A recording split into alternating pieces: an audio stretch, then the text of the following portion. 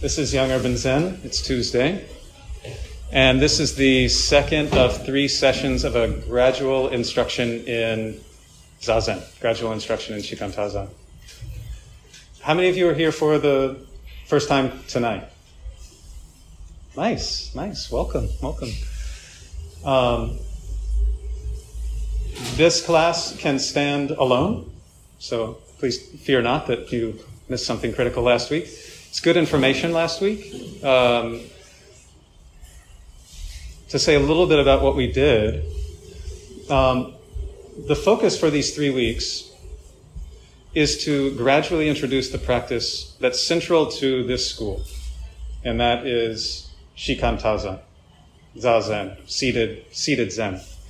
Shikantaza is just sitting, just wholeheartedly sitting.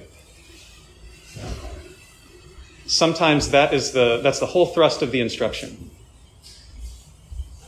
Another approach is to build bit by bit our facility for being intimate with these different aspects of our life, rather than trying to jump in all at once, sort of building our skill little by little.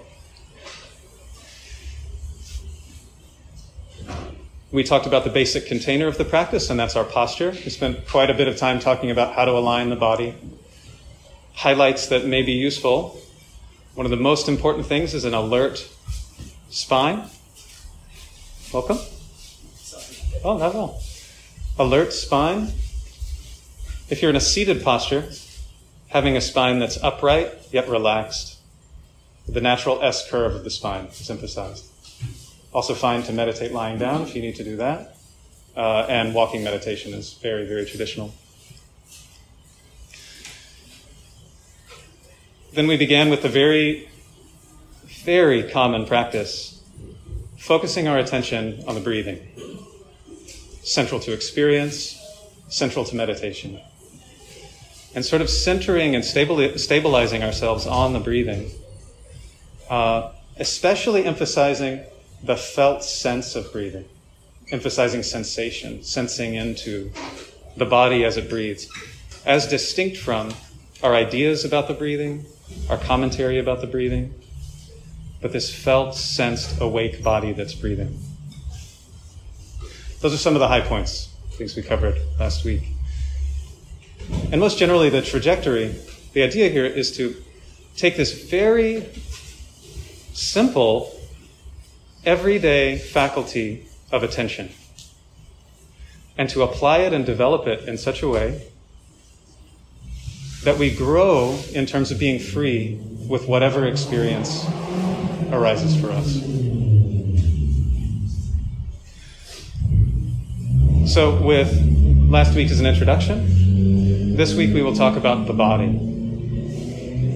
We'll expand this awareness of the breathing to include the body more deliberately, and then we'll get into mindfulness of emotions, and we'll touch a little bit about working with pain. So to reiterate the core practice, which we're going to build on tonight, we begin with our posture as it is, and we direct our attention to the felt sense of breathing, the sensations of breathing, in-breath, out-breath. And we direct our attention there until something else becomes more compelling. And we'll get into this transition quite a bit tonight. So far we've been focusing on directing our attention, and tonight we'll move a bit into the faculty of having a receptive, receiving attention. So we direct our attention to the breathing. And then when a sensation or a thought or a feeling, an emotion arises, with enough intensity that it makes it difficult to stay with the breathing, we recognize this, turn our attention to whatever that thing may be. For this week, just the body. Let's keep it simple. Turn our attention to whatever that is, and then fully be with that. So, the body, just like the other sensations of the body that are related to breathing, the body, just like the breath, is always in the present moment. It's It's one of the reasons we can trust it. We know that if we're here with the felt sense of the body, that we're actually experiencing something in this moment. In contrast, if I'm thinking about how wonderful the dinner was that I just had in the dining hall with the monks, if I am considering some conversation that, oh, I should have said this when I was at work today, that would have gone really well, then the attention has left. I'm not here. In some way, the mind and the body are split. But if I'm here with the breathing, just as if I'm here with the body, I know that I'm here. I know that I'm here. What I want to emphasize in terms of practicing with the body, incorporating the body into our Zazen practice, is this attitude of feeling our way into the sensed body. Feeling our way into the sensed body. The founder of the school in Japan is quoted as saying, mindfulness of the body is the body's mindfulness. Mindfulness of the body is the body's mindfulness. And what I take from that is it's the sensing through, the awareness through the body, more than my thinking about the body. I recognize this for myself, say, when I go to the dentist and I get a little anesthesia. I recognize it's absent. I have awareness that's not actually there. I know how awake and aware and alive the body is actually when it's not. Does anyone have that experience? So to feel our way into the sensed body. And there's something about doing this that's actually quite nourishing. To feel our way into the sense body and to prioritize that, to put that in the foreground and let the commentaries, the ideas, the judgments, the other things going on make their way into the background, keeping the body in the foreground. So unifying the body here and now and feeling into the sense body. I want to do a brief exercise with you to really get a sense of this. If you'd like, you can close your eyes, but you don't have to.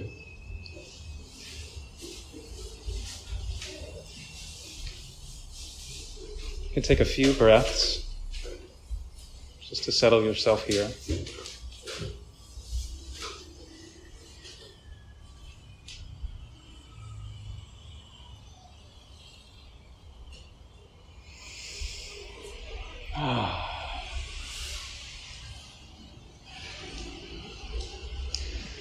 And I want to invite you to direct your attention to the sensations of your left hand.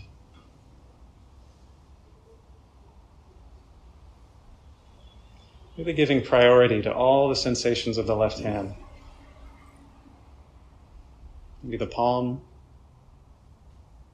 the back of the hand, fingers,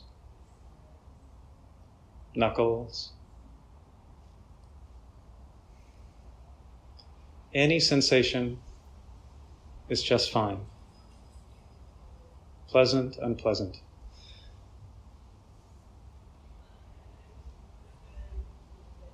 In the feeling into the left hand, what's there?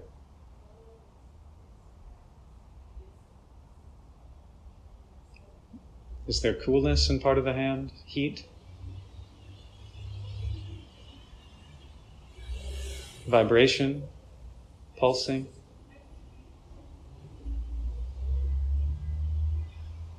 Tension? Relaxation? Even pain?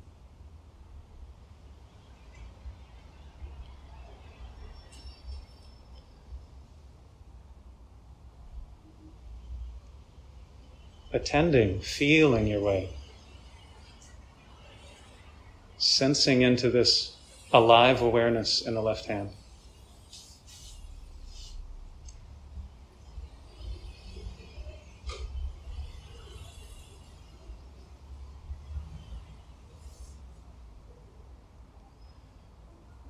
And in the rhythm with a breath, switch to your right hand. And the same investigation, the same feeling, sensing into.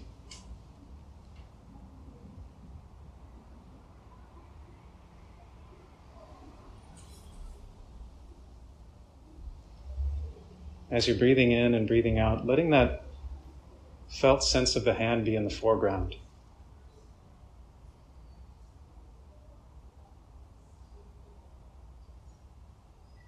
What's there?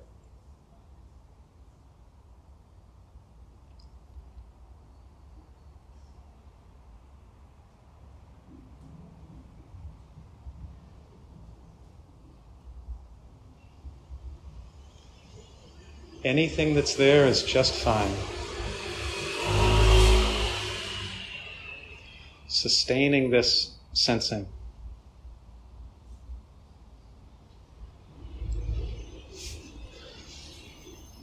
If there's any comment, any judgment, any evaluation, just let that be in the background for now, if possible.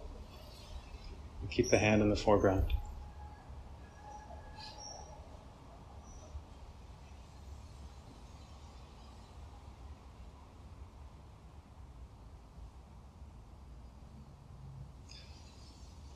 And then again, making a transition in rhythm with the breathing. I'll invite you to widen the awareness to include the entire body.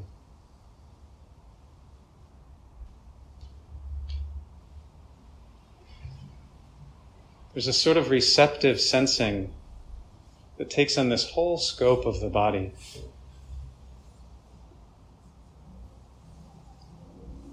We don't quite know where the next sensation will come from.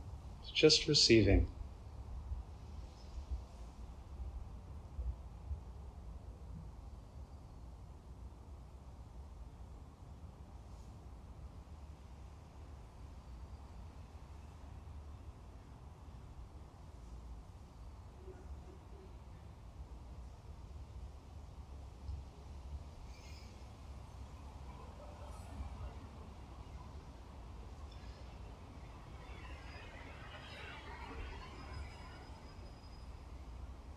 And then taking a deep breath. When you're ready, you can open your eyes.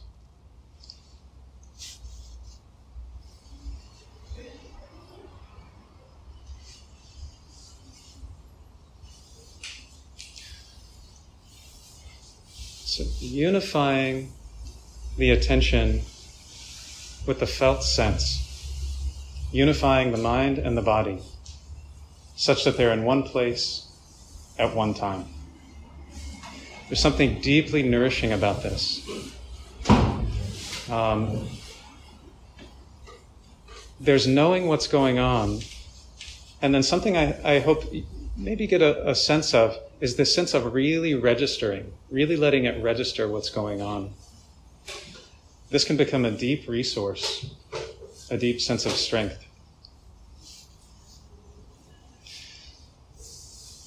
And again, in connection with the body, letting these comments sort of make their way to the background. I thought of an illustration for this that sort of captures for me this sense of registering and feeling into. Imagine some of us have gone out to Ocean Beach. Sun's going down.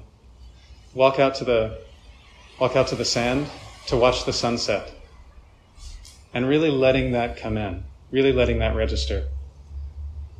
Interesting to me that what's satisfying and nourishing, spacious, wholesome, evocative, it's not my thoughts about the sunset, it's the whole array. It's the whole sensing of the scene that's nourishing. There's a way that our comments and our evaluations, our thinking can sort of reify something, can actually make it smaller. One of the things I hope we can tune into tonight is that the body, in its felt sense, is a much bigger container than our thinking mind. The thoughts of the thinking mind can be quite small, and there's this whole sensed world. A little bit of a playful analogy, but taking this beach example, I imagine I'm out at Ocean Beach, I'm looking at the sunset, I see these 3 billboards. The first is just a picture of what I'm looking at, but it's still. There's no life in it. It's frozen. It's a thought. There's a second one that says, this beach is so great, I want to come here every day.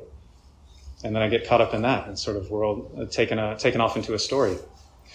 And then there's a third billboard that says something like, oh, this beach is pretty good, but it would be so much better if. Does anyone have commentary like that? Yeah. There's the experience, there's the commentary. It's the ocean, and there are these three billboards.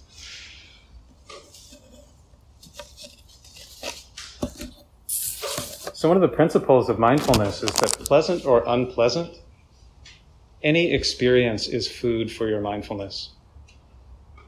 Whether we like it, we don't like it, food for our mindfulness. And we know when we're unified with the body, we're being nourished. So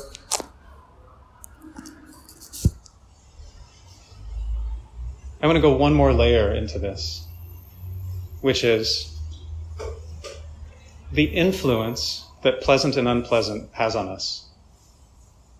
We experience pleasant and unpleasant, a lot of it through the body. And when we're not aware and we experience pleasant, we get tangled right up. We get tangled right up in craving and clinging before we know it. If we're experiencing unpleasant, without vision, without awareness, without mindfulness, we get tangled up in our stories of aversion pretty quickly, pretty easily, and off we go. One of the revolutionary possibilities of cultivating mindfulness of the body is that you get to make that choice rather than having it made for you. You get to register pleasant and unpleasant and then make a skillful decision rather than being led by habit. It's pretty amazing.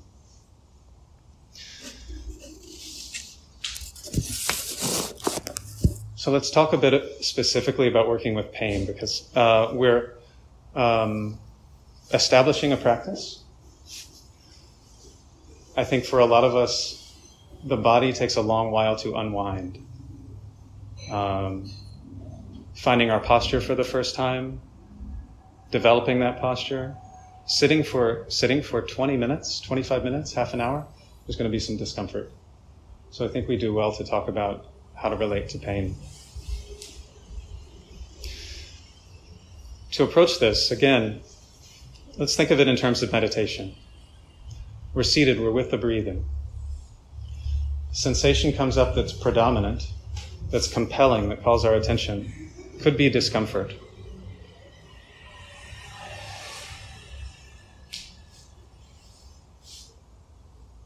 One of the ways we grow in the practice is with the trust that whatever is arising now for us to see and experience is all part of the path.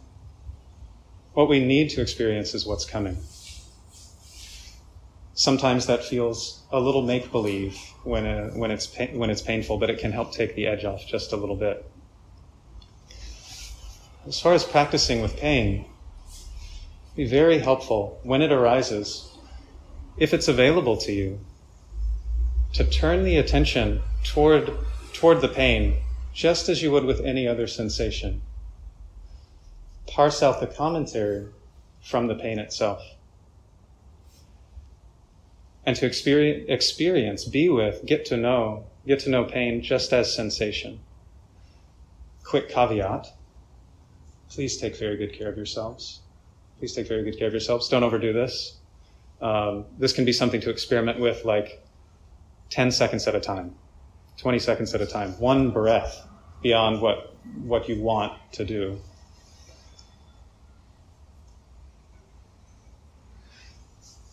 So the shape of the practice, when pain arises, when a strong sensation arises, let go of the breathing. Direct your attention to the sense in the body. Parse that from the commentary and just stay with the immediacy of that experience. Just like the palm of the hand. Just like the ocean. And let that register. Something that we know through observation and something we know through reading is the experience of pain is actually a composite. The experience of pain isn't just nerve signals to the brain, it's also interpretation in the brain. It's also amplified by our stories, our commentary, our evaluations. Sometimes the story itself can amplify the pain, Sometimes the story can diminish the pain. But it's a composite, it's not one thing. And then tuning into the sensations of pain. If we're trying to keep it at a distance, it often feels like it's one monolithic thing. Like, oh, knee pain is just knee pain. I don't want to look at that. I don't want to be with that. If it's available, and we can tune into sensation as sensation, what starts to reveal itself is that what we're calling knee pain is this composite of all these different little sensations.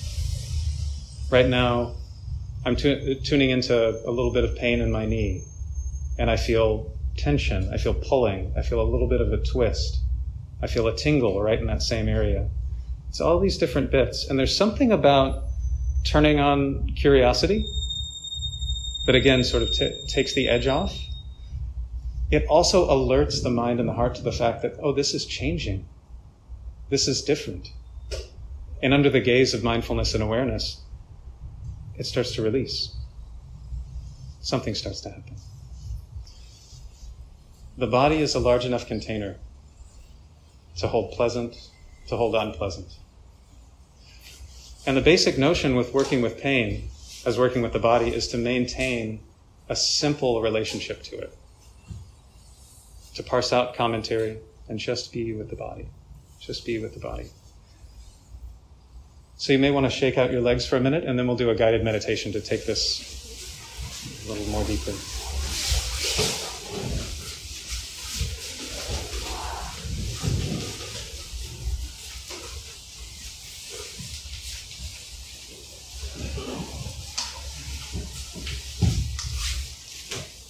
Oh, yeah, it's a good time to grab more cushions if you would like to do that.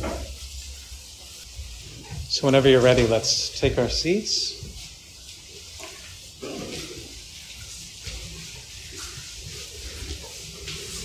We'll do a guided meditation together, and then we'll have some time for questions just about body and pain, and then we'll move into discussing emotions after that. We'll have some time to move together.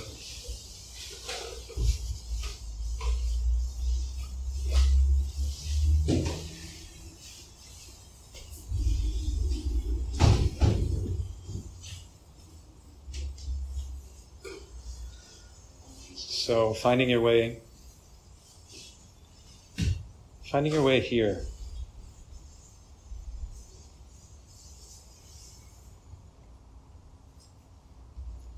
Setting the spine upright and alert with the support of the legs and the sits bones.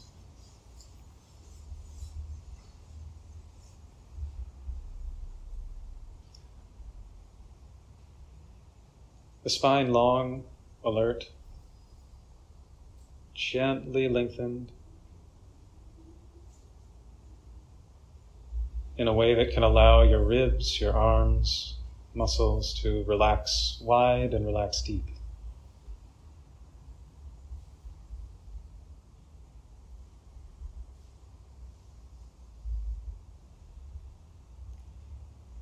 You can take a moment to add some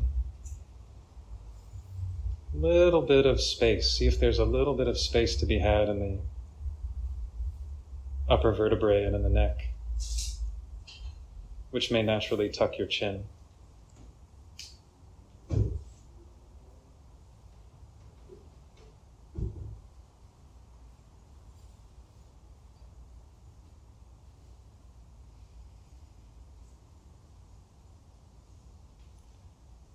And then from here, it can be helpful to take a few long, deep breaths, just at your own pace.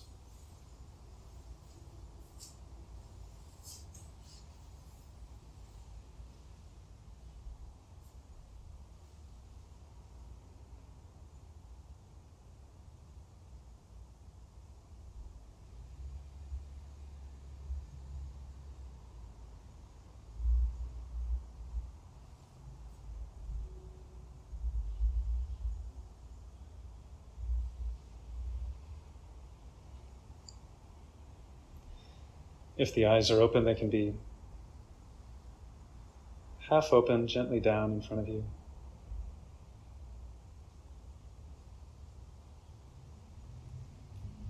Now's a good time to do just a quick pass through the body with your attention to see if there's any place that can be easily relaxed.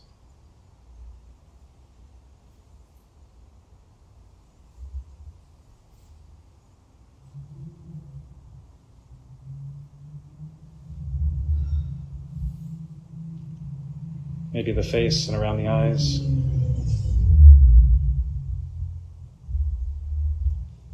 Maybe the shoulders, shoulder blades.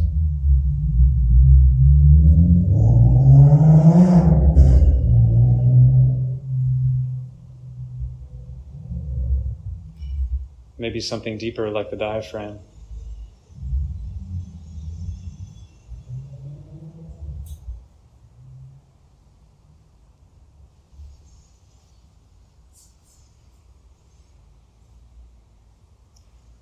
Then inviting the attention down, down, down into the low belly to connect with these sensations of breathing.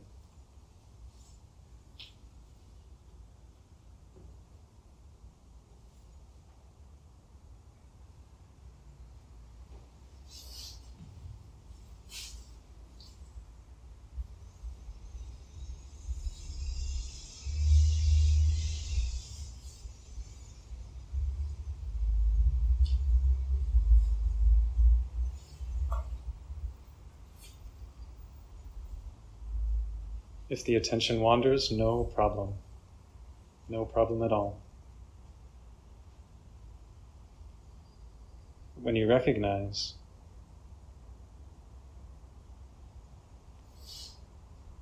gently, kindly return.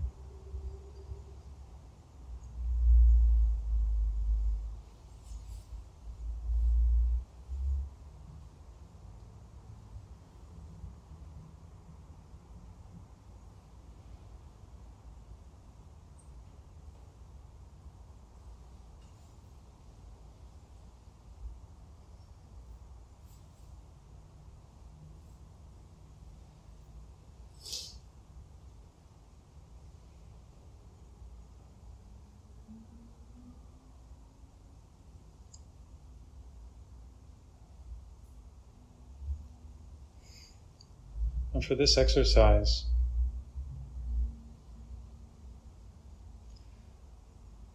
I'd like to invite you now to let go of your breathing. Let go of any priority of your breathing.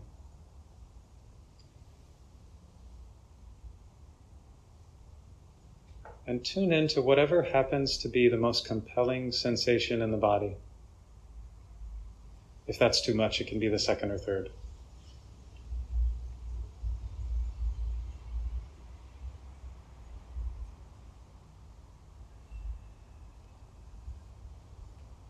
And just as we did with the hand, feeling in.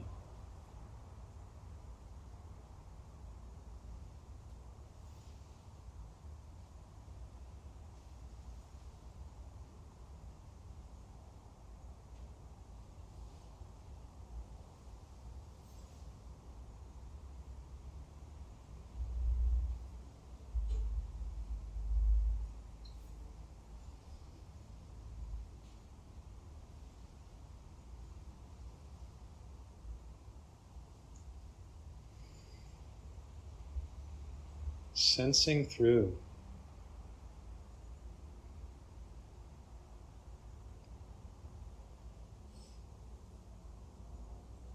And maybe notice any commentary.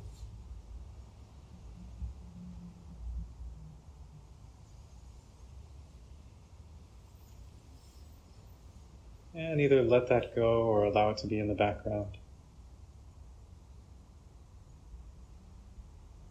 Foregrounding sensation.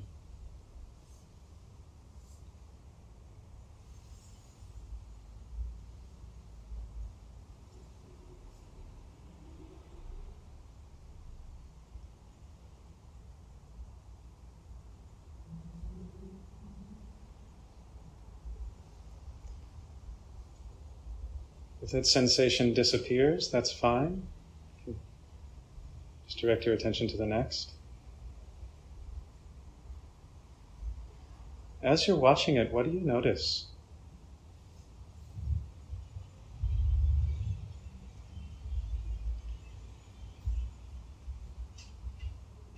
What's shifting? What's changing?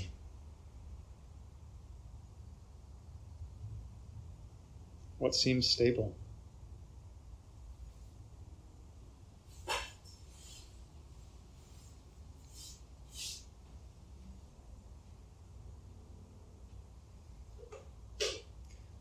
Let's come back to the breathing. Let that go. Maybe a deep breath to relax the body again.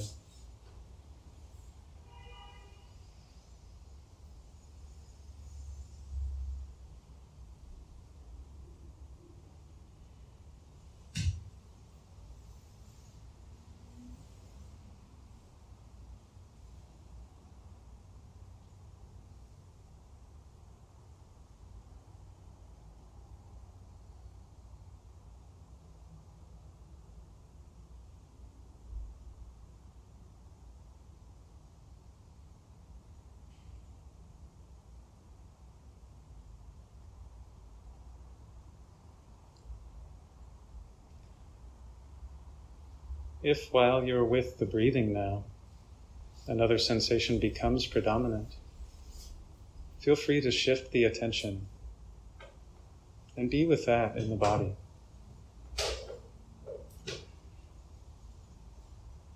If nothing compelling arises, you can just stay with the breathing.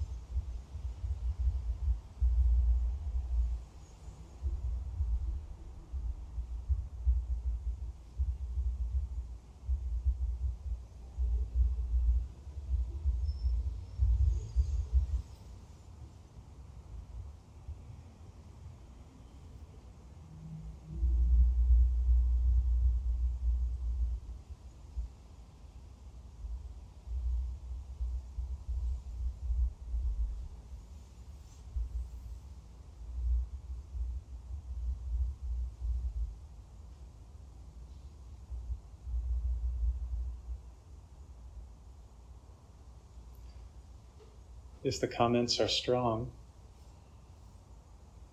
totally fine. Totally fine. The comment and the sensation can both be there.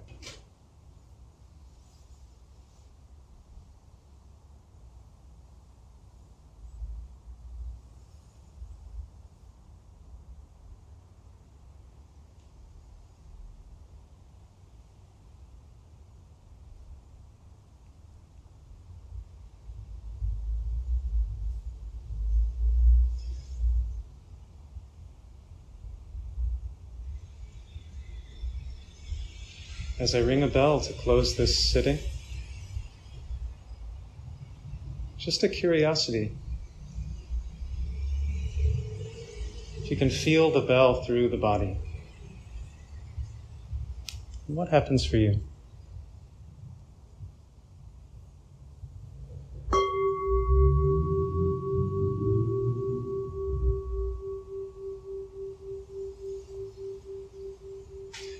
And when you're ready, you can open your eyes. I ended that sitting just 2 minutes early so we can all get up and stretch. Let's do that, and then we can do some questions.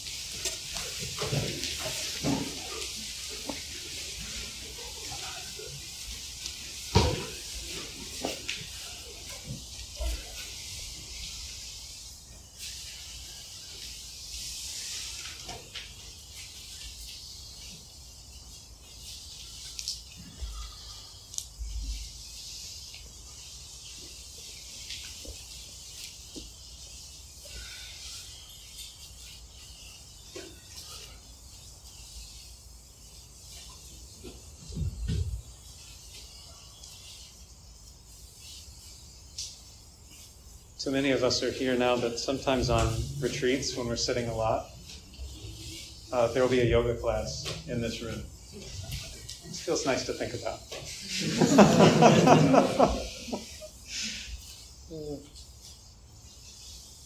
No rush. I'm going to take my seat, but whenever you're ready.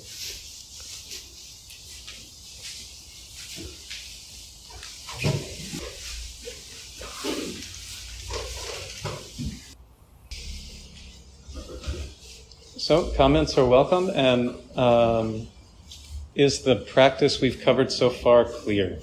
Any questions? This is a good time to ask them, because we'll be building on this in just a minute. Yes? I'm wondering if is perceiving something not a thought? Is perceiving something not a thought? Can you say more? Like if you could you still experience reality without your mind? That's like the filter of all sensations. Great. Good question. Yeah, the intimacy of mind and body is so thorough. Strictly speaking, yeah, there's this whole school of Buddhism that influences Zen. It's like a mind-only school. Maybe I don't want to go down that road too much at the moment. What I want to say,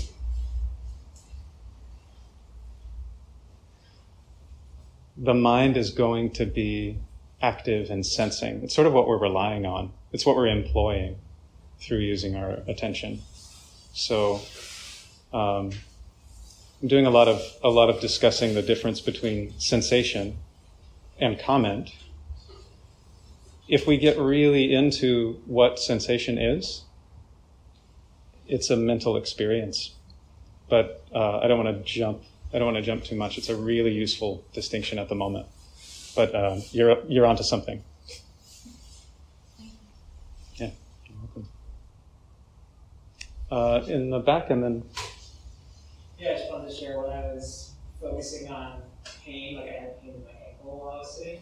Yes. And that, like focusing on that, exploring that was interesting, and then I pretty quickly had a judgment about it. Like the first was just some kind of negative reaction to having pain at all, and the second was like, oh, I'm like a judgment about like how I'm sitting, that must be causing the pain, and it's sort of like I'm doing something wrong, even though it's causing pain. Sure. And my mind is really good at then cascading thoughts, like then getting upset at myself or having an upset thought while meditating, so when you, in your guidance, mentions, noticing the thought, like expanding to notice both the sensation and the thought, and having that be okay. Oh, yeah. I was able to let go a little bit of the cascading thoughts and just kind of notice the original thought and then Wow. it passed. Yeah, thank you for sharing. So what I heard was cascade. I love that expression, cascading thoughts. Does that ring a bell with people? Yeah, that really hit home for me.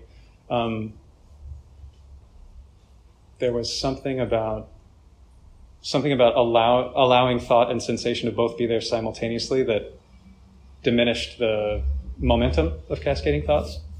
Yeah, thank you for the observation. Sounds like the practice is working. One thing that I've noticed when I'm meditating on the body is that I'm often sort of visualizing the body part while I'm also noticing the sensations in it. And especially like as we were doing the work with the hands, that I was sort of imagining the hand in my mind and also feeling the sensations in it, which kind of feels like a thought or a less direct experience of that sensation. Definitely. I wonder if you have any tips for working with that. Oh, sure. In my interpretation, and just the way you describe it, I agree with you. The image is a thought. It's a mental fabrication that somehow goes along with hand. It can be really interesting to discover, or like look around. What's the relationship? How's that functioning for you? There was a period where I was doing a lot of body meditation, and there were times where I couldn't feel the body. and I would employ the image in order to make contact. It was like it got me there. I found it really helpful. And then when I discovered that was, or when there came a time for me that was extra, and I just wanted to be with sensation, then that's what I did. So there's no wrong turn to make here. One of the things that my own teacher says is that in training in meditation, we're training to become our own teacher. And the way that we do that is by experimenting. So try it out. Yeah. Yes? I like the idea of paying attention to pain as it comes up, but in my experience in meditating with pain from injury, it can be hard to pull yourself then out of that. It sort of can become overwhelming, I think. Yeah. Do you have any tips or thoughts on? Yeah, I'm really glad you brought this up. As we talked about last time, meditating with injury is sort of its own thing. What is a general principle that applies to everyone, and I really want to highlight this, like big red pen, is to stay within your proper limits of working with pain, working with discomfort, whether that be emotional or physical. So another personal story. There was a time in my practice where it was really easy for me to dissociate, and a little bit too much, like a little bit of overwhelm for the system, I'd be gone. And so it was a training to see like how much attention to pain is really useful for me, because tipping over into dissociation wasn't useful, or tipping over into overwhelm, not so useful for the system. And again, like experimenting with where that line is, and growing your field. Growing your field is part of that. Does that address what you were wondering about? Yeah. Thanks for bringing it up. One of the things I like about Q&A is all the things that I really should have said that I didn't get to come up.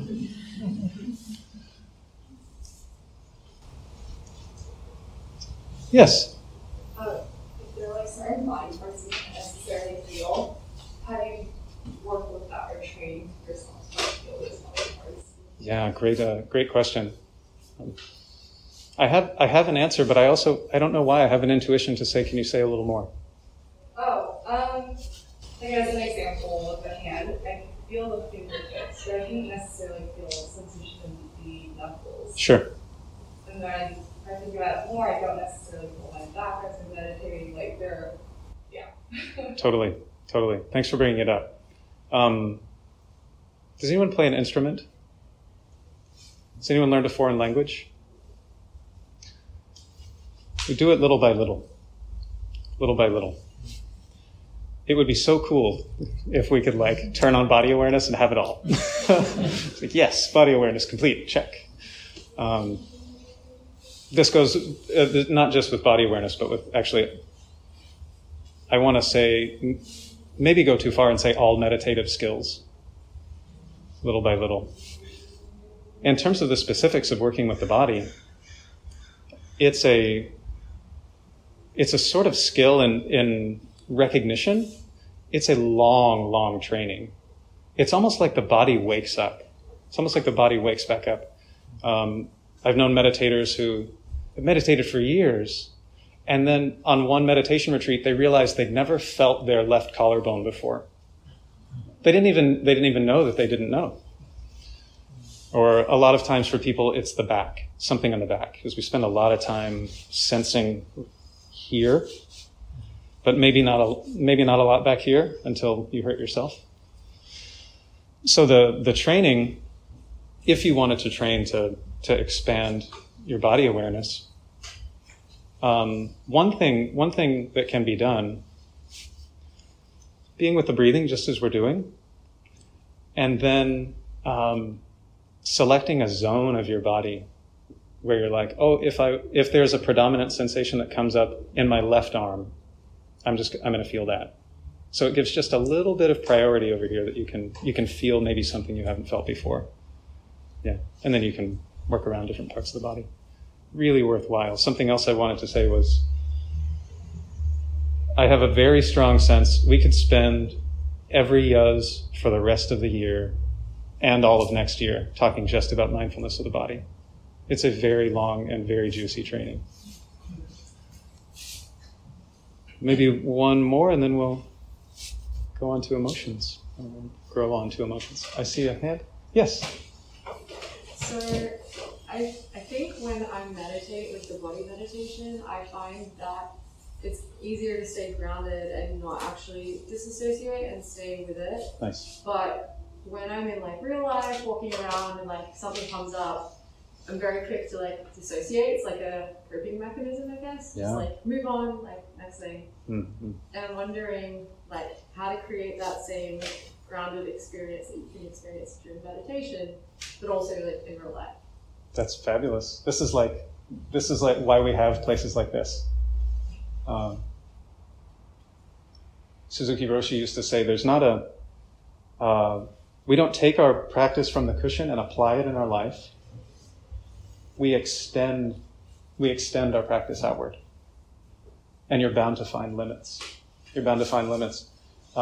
There's a teacher that I practiced with that she was on this really long retreat and was trying to find those moments where her awareness lapsed during the day, because she would she'd be meditating consistently all day long, and it would be like getting ready for bed, and she ends up in bed and she's like, "Oh, how did I get here? How did I do that?" She'd missed it. So she started investigating and found out anytime she entered the bathroom, she lost her mindfulness. So in some kind of way, practice of awareness is studying where we lose it. And extending our practice is finding its edges. Yeah. And those are always shifting and changing. It's part of what makes this a practice of a lifetime. Does that address what you're asking? Yeah, maybe some people say set like a little ringtone on your device or something, so it can remind you to check in if you're actually checking in on yourself. Definitely, that's a great idea. And then the practice when you start ignoring the bell. It just goes on. So let's widen the circle just a little. So moving along, beginning to include a wider and wider circle of our experience with this sort of intimacy and a measure of freedom. Breathing, body. We'll move on to emotions. Next week we'll talk about thinking, and then a sort of choiceless attention. Moving into the emotions, also an extremely long training. We could do the whole rest of 2024. About how to relate to emotions skillfully. It drives so much of our lives, I'm assuming, if you were anything like me and the people that I know. But relating to it skillfully. And again, one of the primary principles is, what's a simple relationship with an emotion? So there's a great story that actually came to my mind about when we were talking about cascading thoughts. The Buddha has this story about, I'm going to summarize this in some funny language. He's with an assembly. It says something like, if someone is pierced with an arrow, does it hurt? Yes. Thank you. And he goes, if you're pierced with a second arrow, does that hurt worse? You go, yes, it does. The second arrow hurts worse than the first. When there's just the emotion, when there's just the sensation in the body that's unpleasant, that's the first arrow. It's like a given. It's coming. It's part of life. It's part of having a body. And then the cascading thought, ouch, second arrow. Ouch, third arrow. One of my teachers has a hilarious, I think, anecdote about this. He's like, I'm walking along, I stub my toe. First arrow. He's like, Gil, you're a Buddhist teacher. You should really be paying attention. Second arrow. Gil, you are the worst walker. You are an embarrassment to humankind. Third arrow. It's just on and on like this, right? Fourth, fifth. How many arrows does it take? The game isn't, or the idea isn't that we don't have a whole bunch of arrows. I mean, we try for that. We may wake up at the 130th arrow. But the point is that you woke up. You woke up and now you're here. And your simple relationship to experience can be renewed, resumed. Gil is the worst walker.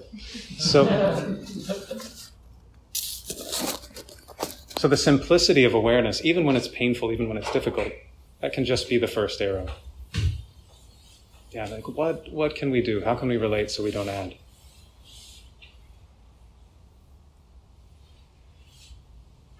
I think it's important to say that emotions are such an important part of our life.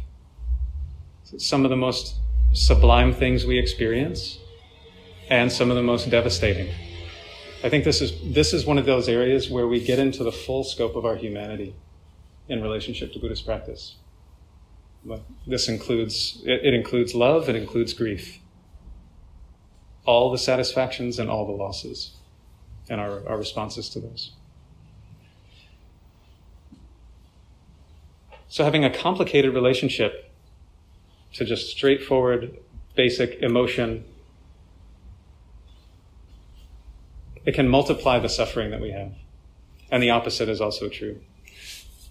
Something that we rely upon is a characteristic of awareness or a characteristic of mindfulness. It doesn't condemn or condone anything, actually. That's a separate function of the mind. When we're practicing with mindfulness, when we're using awareness, accepting just means that I register the truth. This is what's here, this moment now. And we rely upon that. That gives us some kind of flavor, some kind of hint about a simple relationship to experience.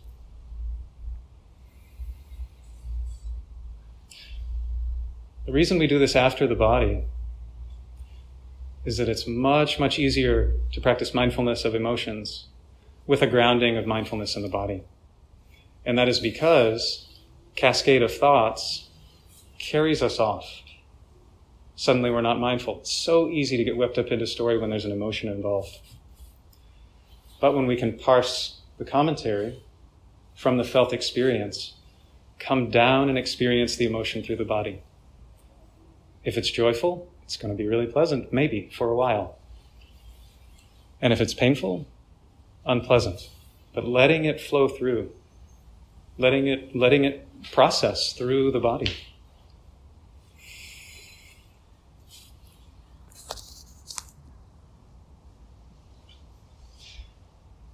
It's a flavor of the practice that really takes a lot of time and takes trust. Like putting yourself in the middle of your felt experience of discomfort and trusting that something wholesome is unfolding here. Something wholesome is being developed by this awareness. I never tire of thinking about the fact that when we're meditating, it's a very safe place to have your emotions. It's a very good place to trust. You're not going to go anywhere. I have anger arise. I'm not going to say that thing. I'm going to feel it through my body and through my heart, even if I'm like shaking on the cushion. For these 20 minutes, while my timer is on, I'm not going to get up. Sadness, fear, joy. How wonderful is that? The body is a large enough container. Pleasant and unpleasant. So a colleague, friend of mine, Tanya Weiser, came up with an acronym for practicing with emotions. Different ways to be aware with emotions. You don't have to employ all of these, though they do really, really support one another. And her acronym is RAFT, R-A-F-T. The R of RAFT is to recognize. The A is to accept or allow. The F is to feel. And the T is to tease apart. By now, these may be really familiar, having gone through the body, having gone through breathing. Oh, definitely. Yeah, the R is to recognize. In the sense, recognizing just something compelling is happening now. That's the mindfulness we've been practicing, to recognize. The A of RAFT is accept or allow. This is what's really arising right now. This is what's really happening, accepting in that way. Feeling into, feeling through, sensing, and then teasing apart. Either sensation from sensation or comment from sensation. I'm going to go back through a third time so I can add some comments to these.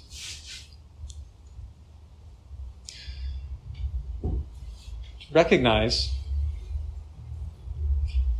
when we're with our breath, something compelling arises. That doesn't need elaboration based on the practice we've been doing. Accepting has some really interesting bits.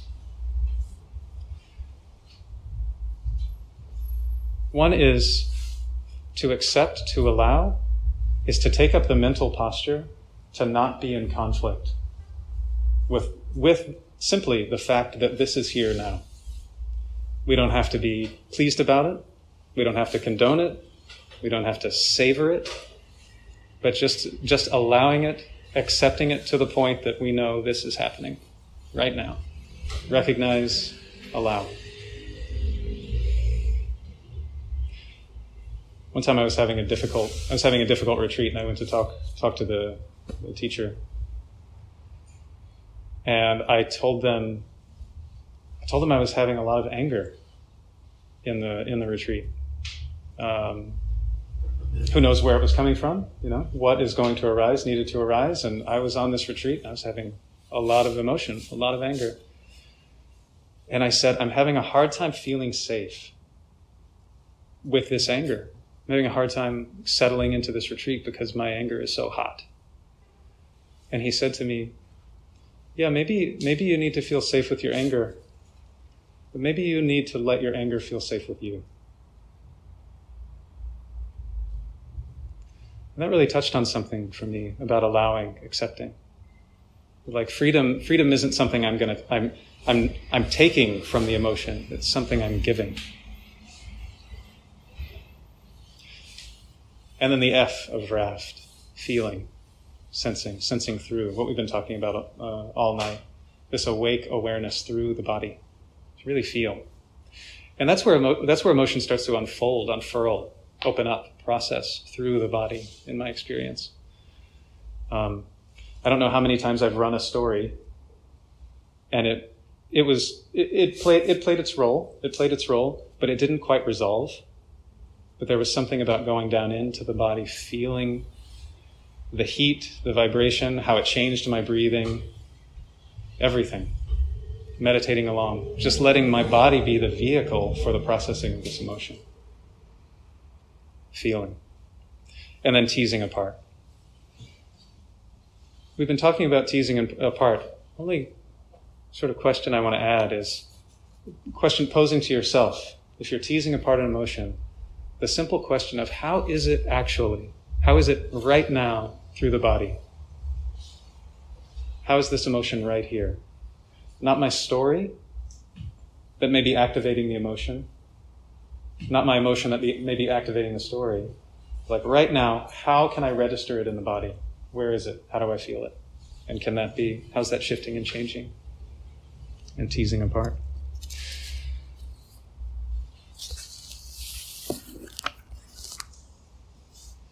So the main thrust of RAFT, and this is the last point I'll make before we go into another exercise.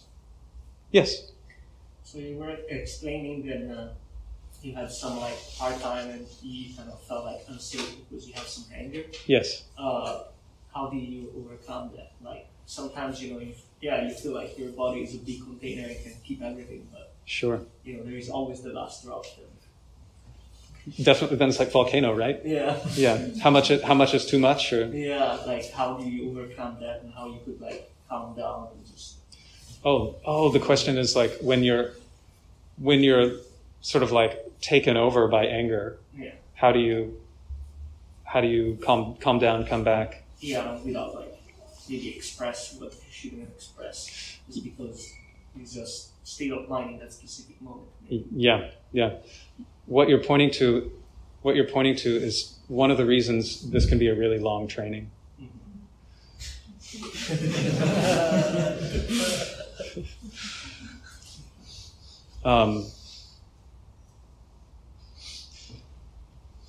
It's difficult.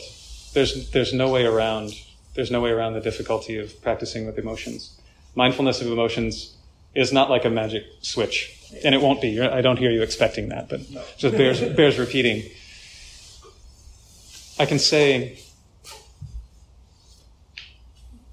what I put my faith in when the anger is really going. If I'm seated, I know I'm not going to act it out. I'm not repressing it because I'm still with it. It's still processing through me. I'm not expressing it because I'm not saying that thing to someone. It's really hard if you're face to face with someone, say, and something's up. Two things that I do. One, try not to make it worse. In that moment when the emotion is so full, I'm not seeing clearly. That's not to say what I'm thinking, feeling, believing isn't true, but I know that I'm limited in my understanding right then. And how many messes have we had to clean up because of that? Like, oh, it would be so sweet to say, They call anger a poison barb with a honey tip. So I try not to make it worse. I make it a point to not make big decisions when I'm angry. And then I also make it a point to try not to express it in that moment. I can go home and reflect and say, like, is there something that really needs addressing? Because this is good information. Clearly I had like a boundary thing happen. The other is I take it for a walk. I take my anger for a walk and I like grunt. So, it really helps. Take it for a walk. Those are two things. May or may not work. May or may not work for you. But. Oh, that was good. Thank you. You're welcome. I think you were talking about feel. You're talking about like it's not going to give you freedom from the emotion, or like paying attention to it is gonna. Like I know you said something's not going to give you freedom from the emotion, but I forget. Yeah. I was talking a little bit about allow, and what I was hoping to emphasize is something about there's some flavor of allowing, accepting. There's something hinted to there that is in the category of very subtle aversion toward an emotion. It's like, I'm kind of allowing this, but I actually don't really want it to be here. Thank you. There's like the wish to change it, the wish to manipulate it, work it out, whatever, can be one of these like more subtle undercurrents that's the opposite of allow. And so something for me about the attitude or the mental posture of saying, I'm actually going to give freedom to this emotion, touches on allowing it to be. It's kind of what I was getting at. Does that touch on what you were wondering? Yeah.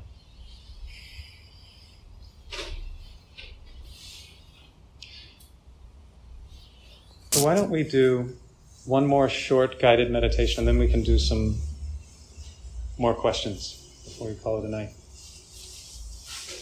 I'm appreciating your endurance.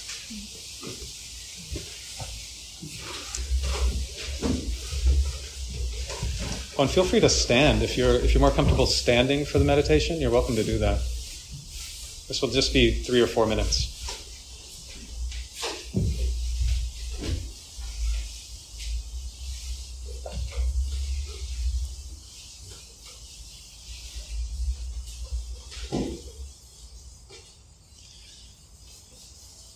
So as we're beginning, before we even start anything that looks like a method, just tuning in with yourself to see if there's any mood or emotional state. Most often there's at least some sense of a mood.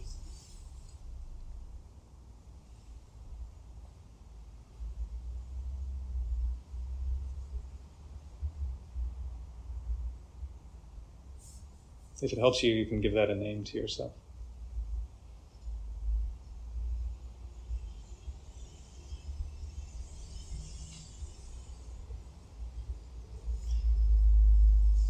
And when you're ready, you can invite your attention to the breathing.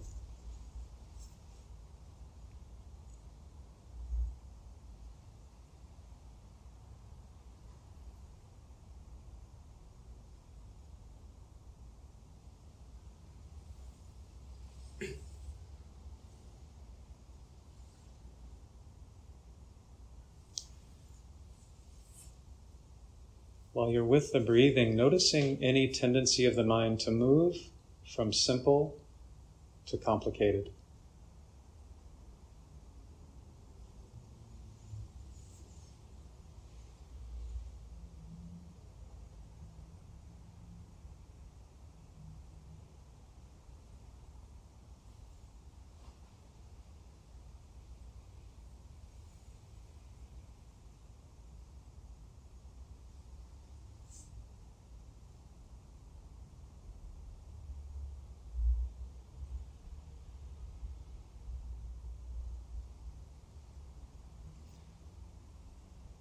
Letting go of the breathing, I invite you to return your attention to the mood. Maybe it's changed, maybe it's the same.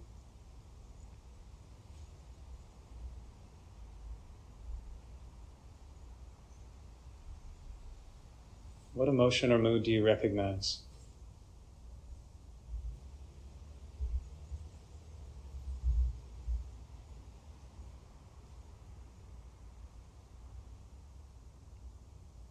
Is it okay that it's there?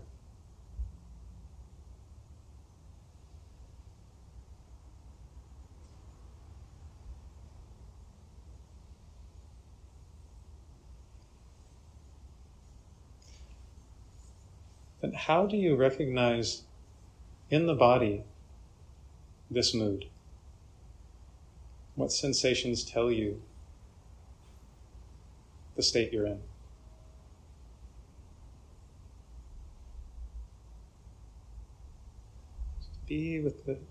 To be with those sensations, those feelings.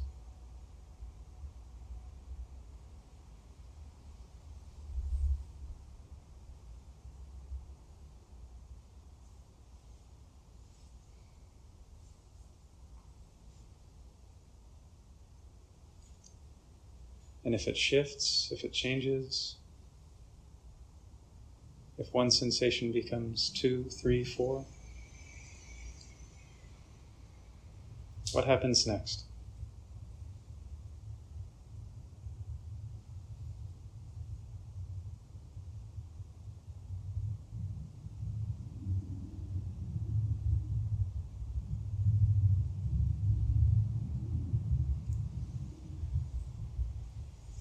And then giving yourself just a couple deep breaths.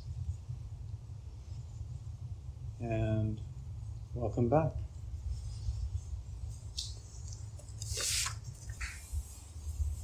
It's a good time if there's anything you want to share from the practice, any questions you have? I have a question about the language we use around emotions, because I feel like in English language we have a certain number of words to describe emotions. They are containers, but of course emotions are more nuanced, blended, blurred than the words that we have to describe them. Other languages have more words that add texture, but nice. I find myself when I'm reflecting on mood and emotion, and I'm attempting to label it with language. So I wonder your advice for sort of accepting emotions in their complexity and in their entirety. Totally. Thank you for raising the question. Yeah, to go at it sort of backwards from the way you phrased the question, the naming of it The naming of it can be one approach, if it's useful, to help recognize what's going on. So for a lot of us, like, emotions are happening, body's happening, and there's varying levels of recognition of what's happening. So if the name and the exercise of naming is helpful, great. And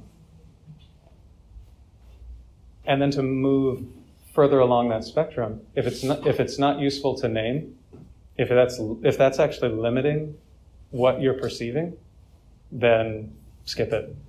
Yeah, I think we have especially these like emotion categories: happy, mad, sad, scared. And then there's this whole rainbow. There's this whole color wheel inside there. So what actually is in there? I think cultivating the sense of curiosity. What's actually in there, and how do I know? Yeah. And then whatever happens to be there, in terms of the practice, the awareness and mindfulness doesn't mind if the emotion is all the same, if you only ever have one emotion. And it doesn't mind if there's a whole spectrum. Of course, we're human, so we're going to have this spectrum probably. But as far as cultivating awareness, it doesn't mind so much. And then the process of sort of freeing oneself with your emotions comes along, whatever arises. Yeah, you're welcome. Thanks for the question. Hi. I have a question about directing the awareness when you're meditating. Sure. So, say I start meditating, I focus on my breath to pick a spot of focus, and then maybe I feel a little pain in my ankle, maybe I feel a little pain in my arm. Yeah. I could either be aware of like each of those things, like, oh, there's a little pain in my foot, there's a little pain in my arm, or I could just simply say, there's something that's taking my attention away. Nice. Be very general. Mm-hmm. So how do you choose between, should I think about it in a general way, or like you said, with like your mood and a body sensation, actually index on that specific thing? Yeah, I'm hearing a couple different things. If we can tease that apart. The question is, as I'm hearing it, say you're meditating, you feel pain in one area, you decide you're there for a moment, then you feel pain somewhere else, and I hear a little bit of decision about whether or not to move the attention if you're directing it to one thing or the other. Actually, the question is more, you feel sensations in different parts of your body. Sure. And you can focus on one of those specific parts. Sure. Or you can just keep it general and say, hey, as you're focusing on your breath right now, yeah, something is trying to take your attention away, but rather than like really digging into it, mm-hmm. you just like kind of focus on something that's trying to take my attention away.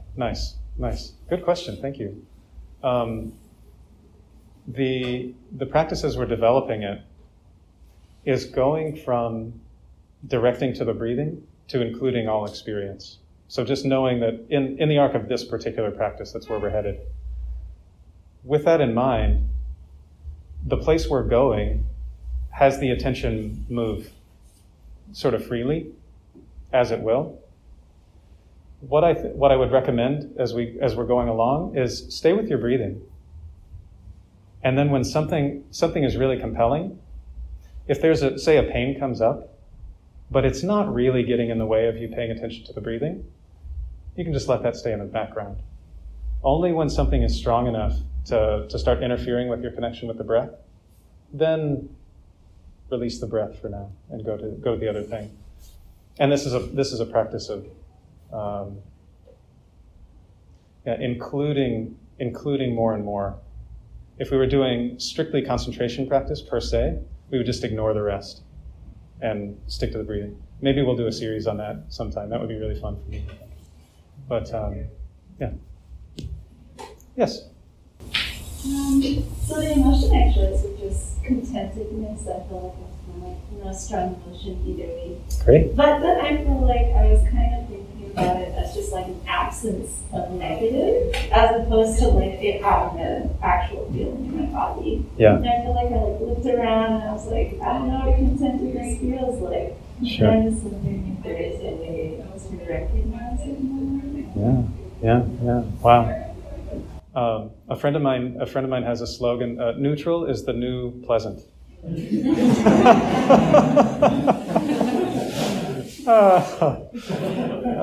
So great.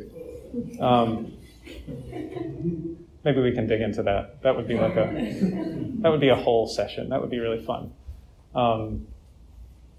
But there's a way when the more we meditate that like neutral experience actually becomes a sort of resting ground.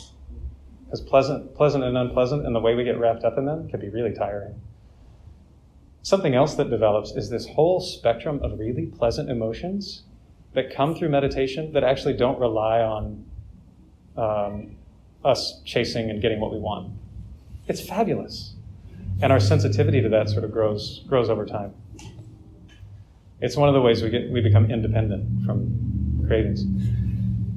So in terms of like learning to recognize contentment, I think it's a really good exercise as I think anyone can employ this. As you're going throughout the day,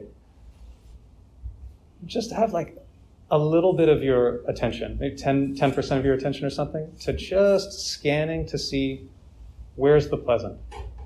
Is there actually something just teeny and pleasant right now that's in my experience? And that might open the doorway to some of these things like contentment. I think something just a little bit deeper than that. I'm sort of fascinated by the question actually. It's a fascinating thing to see that there's an emotion there, recognize it as contentment, and then have it disappear. Like, where'd it go? Where was that?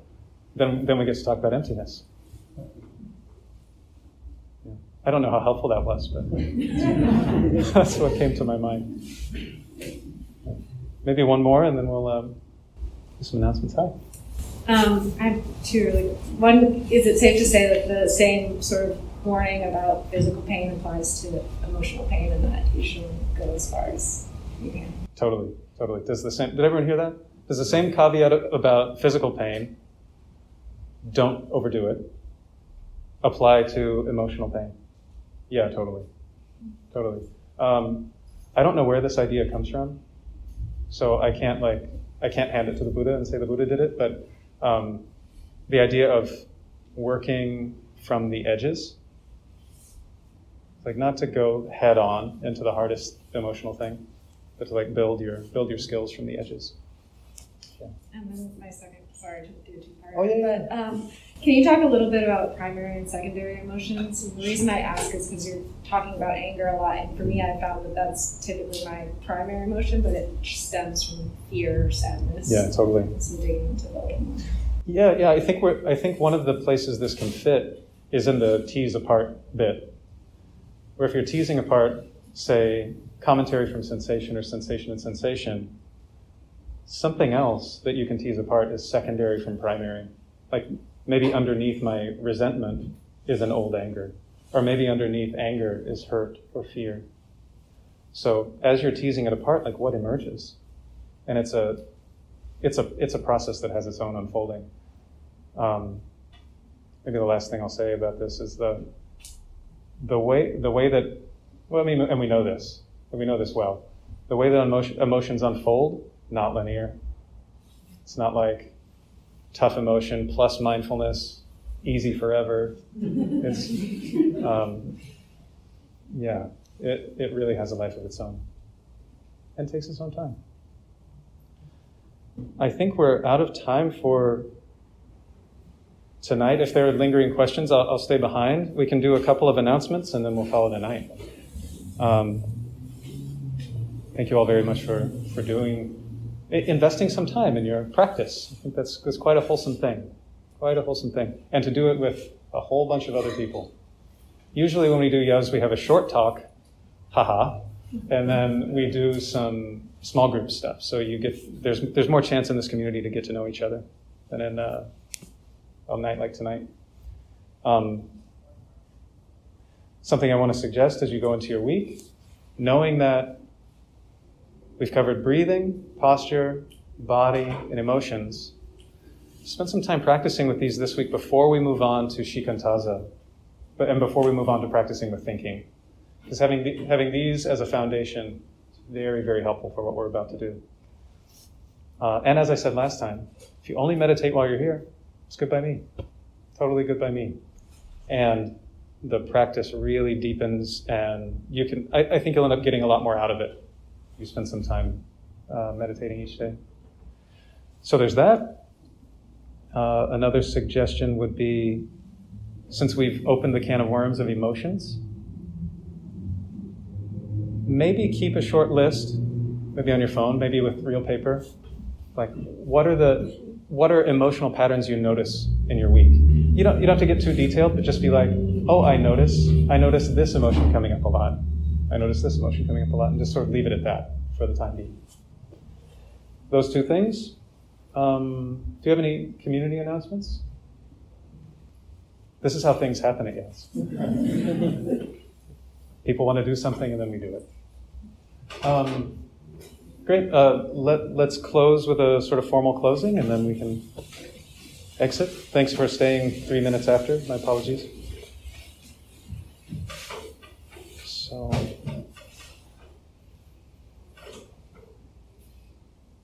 may it be that our time and practice and sharing in the Dharma here tonight just gave some little nourishment to something within us.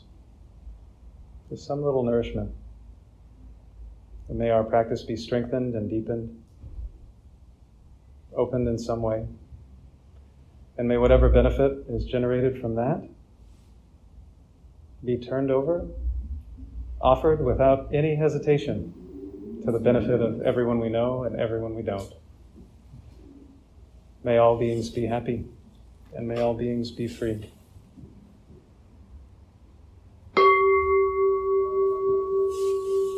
Thank you so much. And good night. Hope to see some of you next week. Thank you.